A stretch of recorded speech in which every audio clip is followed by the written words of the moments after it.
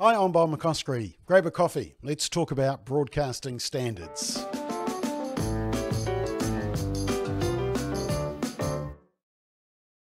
Yeah, I know. You're probably saying, Bob, what broadcasting standards are there? And I'd probably agree with you, but I think it's been confirmed today because the BSA have put out this document called Complaints That Are Unlikely to Succeed.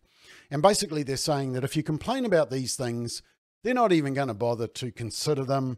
It's, don't even bother complaining. Now, the first one is entitled Low Level Language. Let me show you what it actually says. It says that words and phrases considered to be low-level bad language include, and it's those words, which I won't say on this show. While these words may not be everyone's language of choice, they have become commonly used.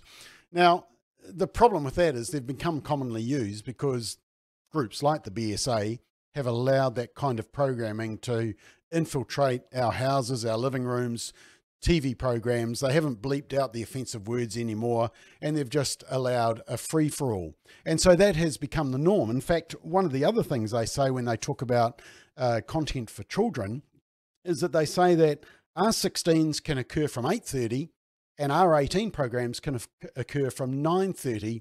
And they say that the reason is because this is outside of children's normal viewing times, even on weekends or during school holidays. Yep, apparently during the weekend and school holidays, kids are not watching after 8:30 and definitely not watching after 9:30. Meanwhile, back in the real world, we know that they are. But that's how out of touch the BSA is. And of course, they set these bad rulings, and then of course that becomes the norm, and the broadcasters just continue to push the limit.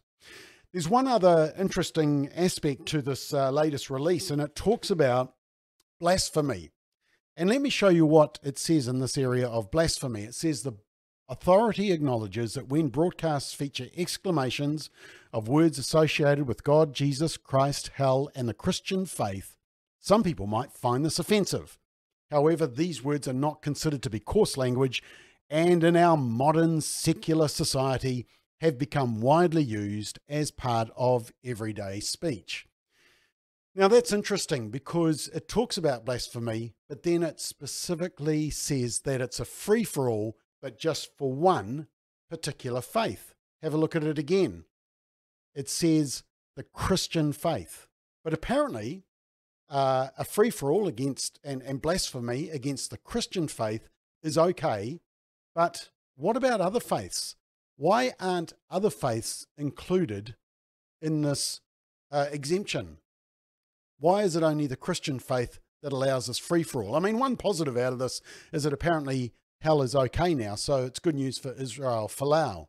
But it does show the double standards. And what the BSA are confirming here is that if they didn't have double standards, they'd have no standards at all. What this really shows, though, is that if you expect broadcasters to make moral decisions to protect your kids, then you're dreaming. And you need to realize that when you turn on free-to-air television, what you see is going to possibly be completely unacceptable. Either you pre-watch it and vet it, or you simply don't take the risk. But don't expect the Broadcasting Standards Authority to connect those two words, broadcasting and standards, because what this documentation confirms is that not only do they want a free-for-all for blasphemy against the Christian faith, but also they're not going to even take complaints about it or about offensive words anymore, certain offensive words that they deem are now acceptable. And that shows that they have lost their way, and we need to use that remote control a bit more.